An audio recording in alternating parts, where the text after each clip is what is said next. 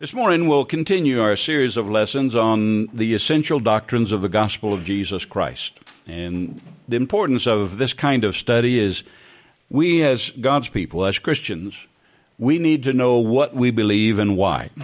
And the only source of doctrine, the only source of truth that is eternal is the Word of God, the Bible. It has proven itself to be trustworthy. It's proven itself to be the Word of God. And so for doctrine, for teaching, for what we believe, we have to go to the Bible to know what God intends for us to know about Him and to know about His plan of redemption for our life. The world has every right to ask us and to question us about our belief. Now, they misunderstand it, and sadly, so many Christians don't know how to respond to the mocking that the world mocks our faith, and they think that we are foolish. They think that we're naive for believing the Bible. And we need to be able to give an answer. The Bible tells us that we are to be able to give an answer or a defense of what we believe and why. And the only way that we can do that is to know what the Bible says. This is why it's so important for these kinds of studies. Let's open this morning to Matthew chapter 28, and we'll read the first 8 verses here, because the doctrine that we want to consider this morning is the resurrection of Jesus Christ. This is as fundamental and as basic as it gets for the Christian faith. And yet many denominations and many churches and many of those who call themselves Christians are actually denying the literal resurrection of Jesus Christ. We need to understand, is the Bible expecting us, does God expect us to believe that Jesus died and that He rose again, and that His death was with a purpose, and what that purpose was? Well, the Bible makes it clear. All those questions are answered clearly in the Word of God, and we need to know those answers. And so let's read Matthew 28 and verses 1 through 8. Now, after the Sabbath, as the first day of the week began to dawn, Mary Magdalene and the other Mary came to see the tomb. And behold, there was a great earthquake, for an angel of the Lord descended from heaven, and came and rolled back the stone from the door, and sat on it.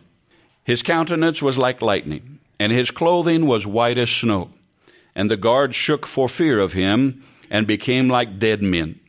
But the angel answered and said to the women, "Do not be afraid.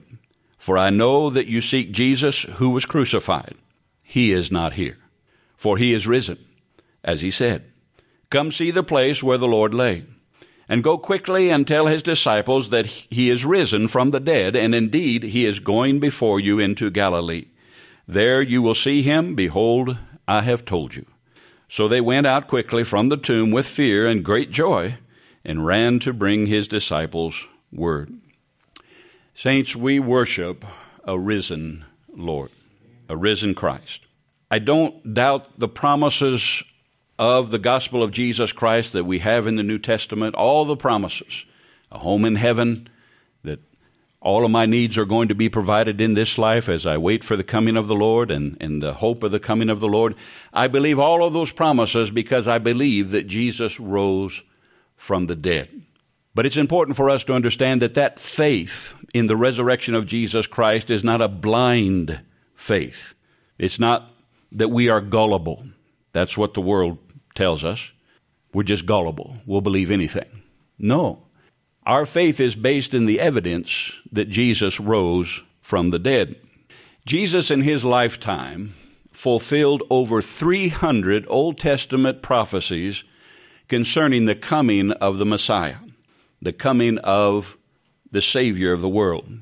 That prophecy began way back in Genesis at the fall of Adam, where the promise was made that the seed of the woman would bruise the head of Satan, and all of his plans and purposes that plunged the human race into this condition of sin. So beginning from there, all the way through the Old Testament, there was prophecy after prophecy that pointed to this Savior. Jesus fulfilled over 300. Now, those of you who know me, you know that math is not my strong suit. You know that. So look it up for yourself. The possibility, and I've looked at the formulas, I've seen the mathematical, and this is also by unsaved mathematicians that come up with these numbers, as well as those that believe the Bible account. The numbers are astronomical. It is the probability that one man could fulfill all of these prophecies. It is mathematically impossible for them to have fulfilled it by happenstance. Jesus is who he says he is. The Bible pointed to that. I want us to consider just 8 of the prophecies that Jesus fulfilled, many of which he could not have controlled in his lifetime, where he was born, how specifically he was going to die. Things that as a man who had his own agenda but was just man and wanted to manipulate people, fool them, he could not have dictated these things that he fulfilled by his birth, his life, his ministry, and his death. Just 8 of them. The first one is the time of his birth. If you take time to read Daniel chapter 9, the 70 weeks of Daniel, it gave a timeline, 483 years after the decree was given to rebuild the walls of Jerusalem after they had been destroyed. The Messiah would come on the scene. To the date, to the year, Jesus was born at that time. He could not have manipulated that. And by the way, the probability of one individual fulfilling just these 8 by coincidence, by happenstance, again, astronomical. And again, you have to look up the formula, but it's just impossible unless he was exactly who he said he was. The second one, where he was to be born. He was born in Bethlehem. According to Micah 5 and verse 2, it was predicted that the Messiah would be born in Bethlehem. The third prophecy Jesus fulfilled, one of the over 300, that he would be born of a virgin, Isaiah 7:14. Number 4, he would be betrayed for 30 pieces of silver, Zechariah 11:12. Jesus was betrayed exactly with that amount. Number 5, he would be mocked, Psalm 22:7 and 8. He would be crucified. Jesus himself made many statements about his death and how he would die. In John 3 and 14, he made reference to the fact he would be crucified. Jesus predicted his own death, but he also predicted his own resurrection. He would be pierced, number 7, Psalm 22:16. And number 8, he would die with the wicked, but he would be buried with the rich. That's just 8 of over 300. Jesus is who he says he is. He is the promised Messiah. So our faith in Jesus Christ as the Son of God, as the Savior of the world, it's not a blind faith at all. It simply is based on the evidence that God has provided for us to believe his Son. There are so many other evidences. After his death, and then his resurrection, everyone saw the torture of the cross. He died.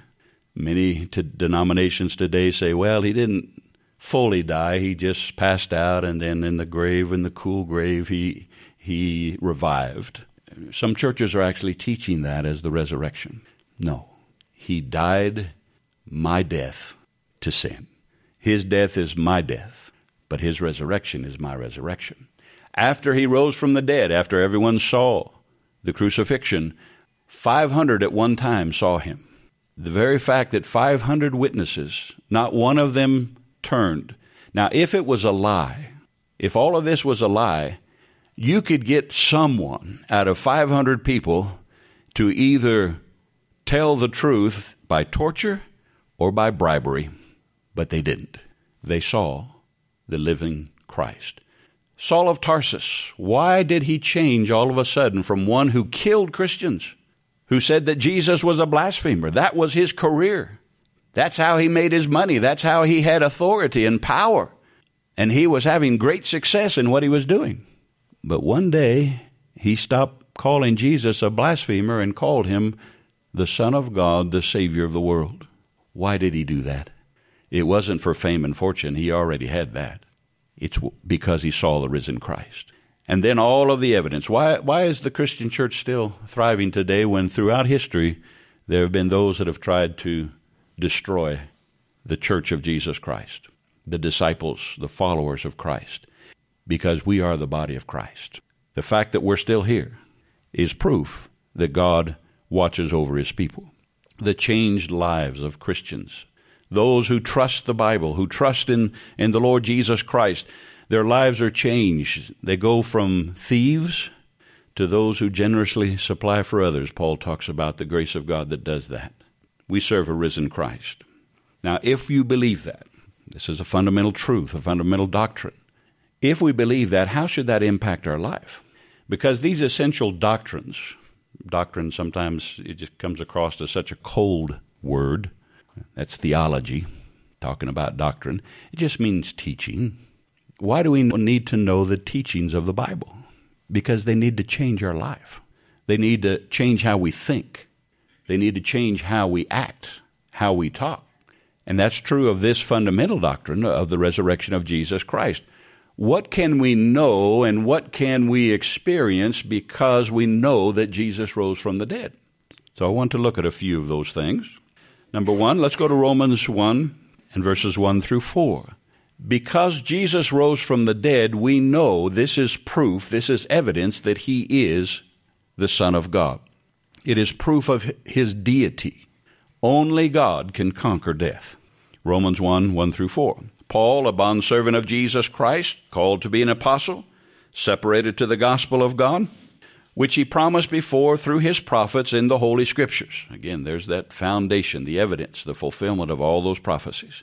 Concerning his Son, Jesus Christ, our Lord, who was born of the seed of David according to the flesh.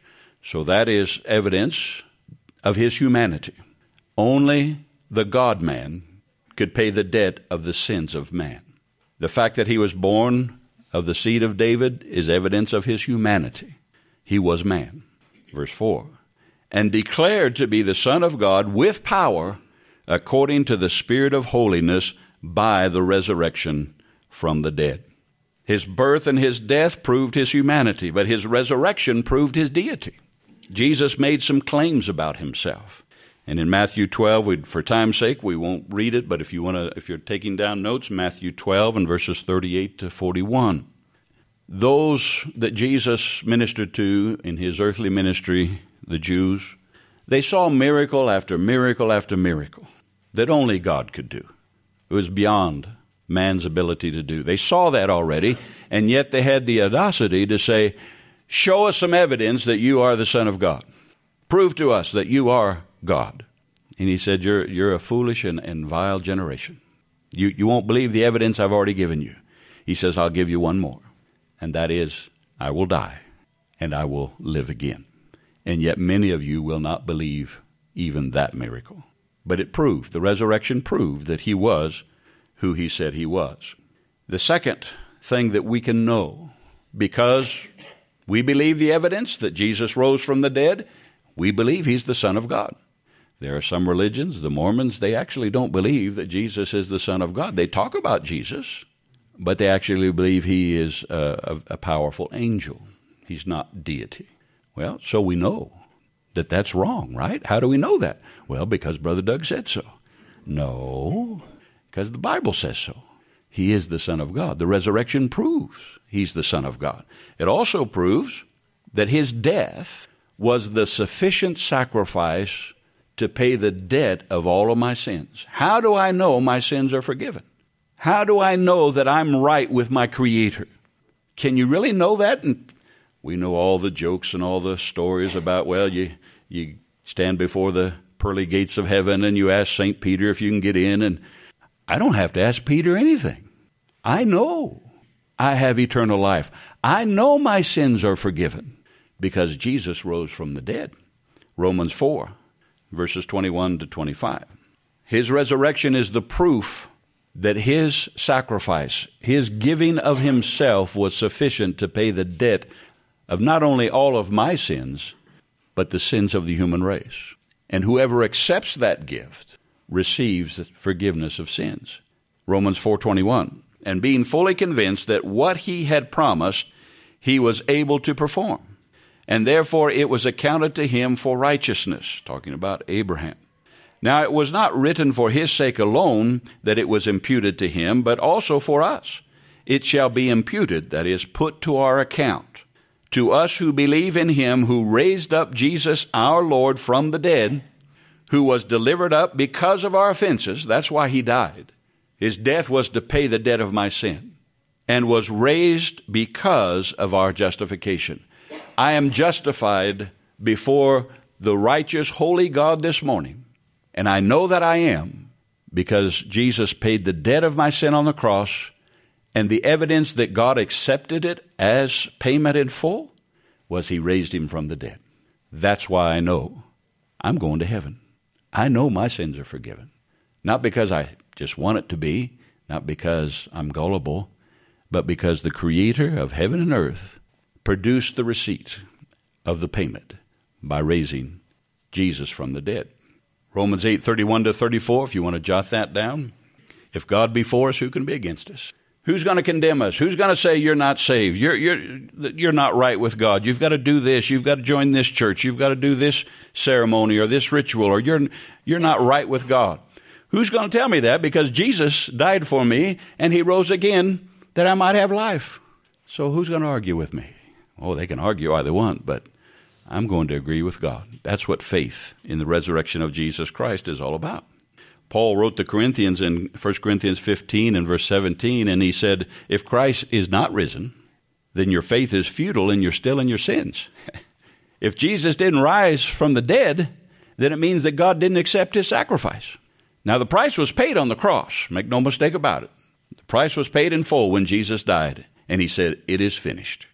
Redemption. It's done. But we know that that sacrifice was accepted because he rose from the dead. And so for any church or any Christian that says, well, do we really believe that Jesus died and that he rose again? And that's pretty naive for us to think that. Well, if you don't believe it, you're still lost in sin. There is no salvation. There is no hope. But I thank God we know we serve a risen Christ. The third thing that we can know because Jesus rose from the dead is that we can live a life of victory over sin. The Christian, after being saved and has eternal life, and he'll never perish, never be condemned, even the most carnal Christian has eternal life because of faith in Jesus Christ. So Christians can sin, and they do. But saints, we don't have to. First of all, we need to understand how destructive sin is in the life of anyone, but even in the life of believers. When we sin, when we fall short of obeying God's instruction in his word for our life, we don't lose our salvation, but we make our life more difficult. There are scars for not obeying God's instruction, his loving, wise instruction for our lives concerning our marriages, our careers, how we interact with others, how we interact with the world. We have specific instructions on what's appropriate, what's acceptable for a child of God. And when we ignore those, then we suffer unnecessary pain and loss. In the will of God, yes, there's suffering. But in the will of God, the suffering that we experience is because God is working something eternal in us for his glory and for our eternal good. But outside of the will of God, I don't know about you. I don't like suffering, period. I don't like suffering in the will of God. I'm glad he gives me strength. I'm glad he gives me wisdom. I'm glad he upholds me in that suffering in his will, but I don't really care for it, except for I know he is being faithful. So I can rejoice and give thanks even in the midst of my suffering. But any suffering I don't have to go through, I'm all for that. And sin always leads to some kind of death or some kind of suffering that is not necessary for a child of God. We don't have time to read Romans 6, but if you're taking notes, read Romans 6, 1 through 13. Starts out Paul saying, what shall we say then? Shall we continue in sin that grace may abound? A lot of churches teach that. We're under grace. We're saved by grace, not by works. So it doesn't matter how we live. That's a lie from Satan. It matters how you live. You can enjoy God's best beginning right now, and it leads to his best in eternity as well. But some people say, well, I just can't live a godly life. I can't live that. I can't be the kind of Christian that Brother Doug talks about all the time, that the Bible talks about. Yes, you can, because Jesus rose from the dead. If you believe that, if you believe that Jesus rose from the dead, you need to also believe you can live a life of victory right now. You can be the kind of Christian God wants you to be. Because Jesus is alive. That life is in you. That life, the life of Christ, cannot sin. Jesus did the will of the Father always, in his life, in his ministry, in his death, and in his resurrection. He's now at the right hand of God making intercession for me. That's the will of the Father. Jesus always does the will of God, and that life is in you. And so we all need to stop making excuses for ourselves, stop making excuses for our friends and loved ones, and to say what God says. Because Jesus rose from the dead, I can live a life of victory over sin. And I want to. I've seen the scars of sin in the lives of God's people, who some for out-and-out rebellion, some for indifference, just not knowing what the will of God is and not seeking to know the will of God. I've seen how sin complicates lives and destroys lives. But I'm glad I have a power within me that can help me avoid all of those scars and that pain and that suffering.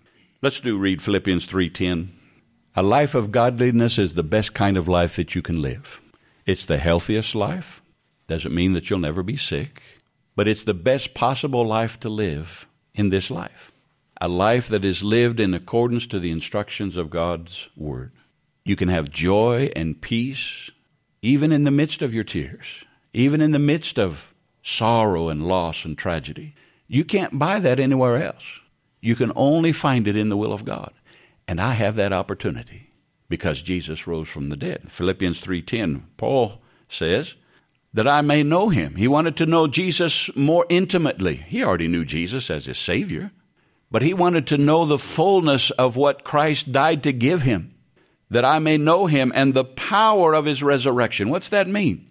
Paul wasn't just referring to one day being raised from the dead. We'll look at that in a minute. But he was talking about knowing right now in this life the power of the resurrection of Jesus Christ, power to live a godly life. The power to be the kind of Christian God wants us to be and that causes us to enjoy the best of this life and the best of eternity. That's the power of his resurrection that Paul wanted to know, and the fellowship of his sufferings. In context, this is why we know the reference to the power of his resurrection is not someday being raised from the dead.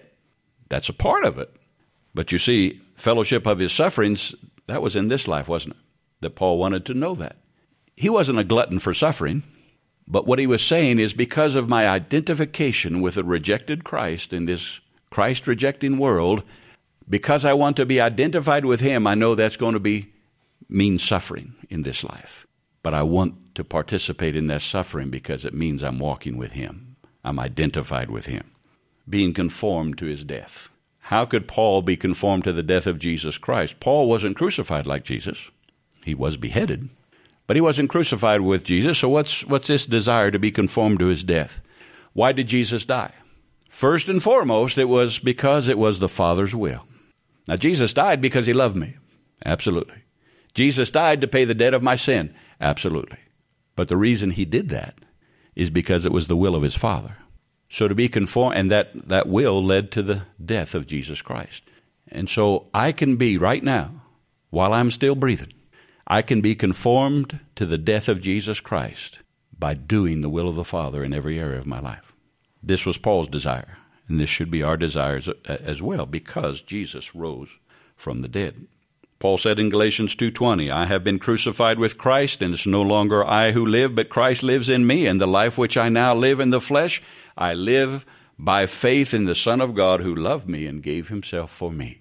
Paul could live because he died with Christ, and he rose with Christ. And we can do the same. Our resurrection. 1 Corinthians 15.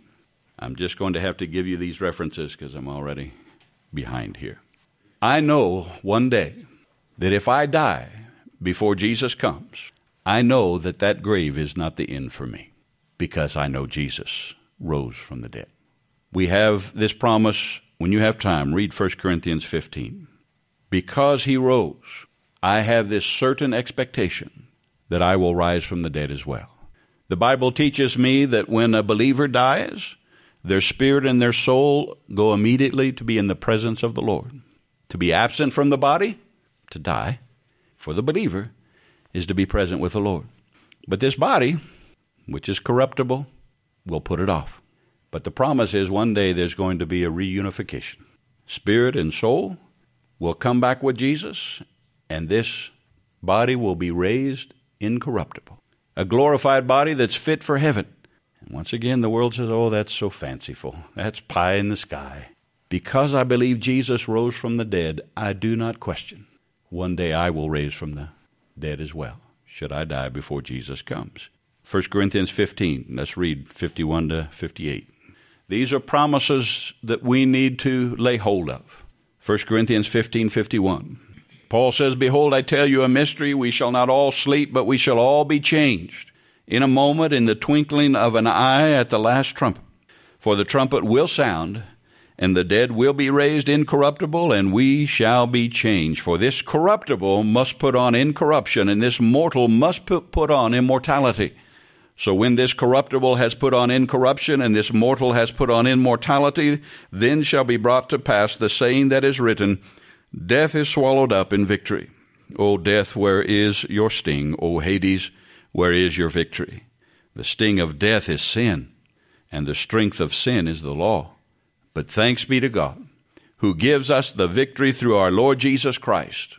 This truth that Jesus paid our sins, that he rose again, how should this impact you? If it's just a cold doctrine that you learn and you say, well, that's what our church believes. That's what my parents believe. That's what Brother Doug believes. Then this truth means nothing to you. It will do nothing for you. But if you believe it, verse 58, because all of these things are true, because Jesus died for your sins, because he rose from the dead, and you have the promise of being raised from the dead, because you know those things are true, therefore, my beloved brethren, be steadfast in your faith, immovable. It doesn't matter what you're going through. It doesn't matter who mocks you or who opposes you. You be steadfast. You be immovable, always abounding in the work of the Lord. Why? Because you know something, knowing that your labor is not in vain in the Lord. Saints, we need to be stirred as never before to dedicate our lives to the work of the Lord, giving others the opportunity to hear this gospel, knowing that many will reject it, knowing that many will mock us. But if this is true, if Jesus is who he says he is, we need to surrender every aspect of our life to him, to doing his will, and to be ready when Jesus comes. Paul was an educated man. He was skeptical of a lot of things, but when he saw Jesus, he knew these things to be true. I'll just mention the last two here. Our inheritance. I know I have an inheritance in eternity because Jesus rose from the dead. 1 Peter chapter 1, verses 3 to 5. You can note that down. We've been called to a living hope through the resurrection of Jesus Christ. My hope is certain. It's eternal. To an inheritance incorruptible and undefiled and that does not fade away, reserved in heaven for me. I have a home in heaven. It's not pie in the sky. Jesus says, I go to prepare a place for you. And he says, if I'm going to all the trouble to prepare that place for you, I'm coming back for you. What a wonderful hope is ours. The last one, this one is maybe not so comforting to some, and it shouldn't be, but that is divine judgment is also certain. This is the age of grace. And as Christians, it's not our job to try to change this vile world, because you're not going to do it.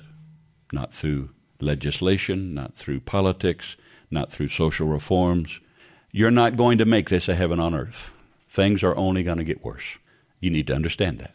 Our job is not to change the world. It's to be a light in this darkness. It's to be the salt. It's to be the example of what faith in God can do. And so our responsibility is not to execute judgment on this godless world. Right now, it's to offer them the gift of God's grace, remembering that we didn't deserve his salvation any more than they do. But we are to offer the grace of God that gave us Jesus Christ to die for our sins, rose again to prove his sacrifice was accepted, my justification. We offer that gift to a lost and dying world. But we also know that God is a righteous God, and all of those who reject him will suffer that eternal judgment. This is why this truth should make us more more dedicated than ever to share Christ with as many as we possibly can. This is why Jesus has not come yet, because he is loving and patient, not wanting that anyone perish. May we be faithful servants of the Lord Jesus Christ to give others the opportunity to know Jesus and his grace, that they might not ever know the judgment and condemnation of a righteous God. Acts 17:30 and 31. You can note that down for the evidence of divine judgment that is sure, because Jesus rose from the dead, because he did the will of God. Well, let's stand. We'll be dismissed this morning. For most of us here, nothing that I said is new. I've given this lesson a number of times in the 24-some years that I've been here. Nothing's new here. But is it fresh? Is this truth real to you, to me personally? How does it impact my life? Do I leave here after being reminded of this glorious truth? Do I leave here the same way that I came? Same attitudes? Or does this truth really impact us? Heavenly Father, I thank you for Jesus. I thank you for this opportunity and this time that we've had around your word, the living word. It's sharp, it's powerful, it's full of energy, and it gives us energy when we take it in. Energy to do the will of God. So, Lord, I pray, you know each heart here this morning. You know every need. There are so many needs. There's physical needs. There's emotional needs. There's financial needs. There's relationship needs. We are a needy people. We are just vessels of clay. We are so fragile in every aspect of our life, and may we recognize that daily, because only then will we look to that treasure that's within us in full dependence, knowing that we don't have the answers. We don't have the wisdom to live our own life. So, Lord, we come to you with boldness and confidence, not in us, but in the risen Christ. So, Lord, I pray that you would minister to every need here this morning. Whatever it might be, you know each heart. But may the presence of the Holy Spirit be real to move us and to make us everything that you want us to be as we anticipate and look for the coming of the Lord Jesus Christ. It's in Jesus' name, that risen Christ, that I pray. Amen.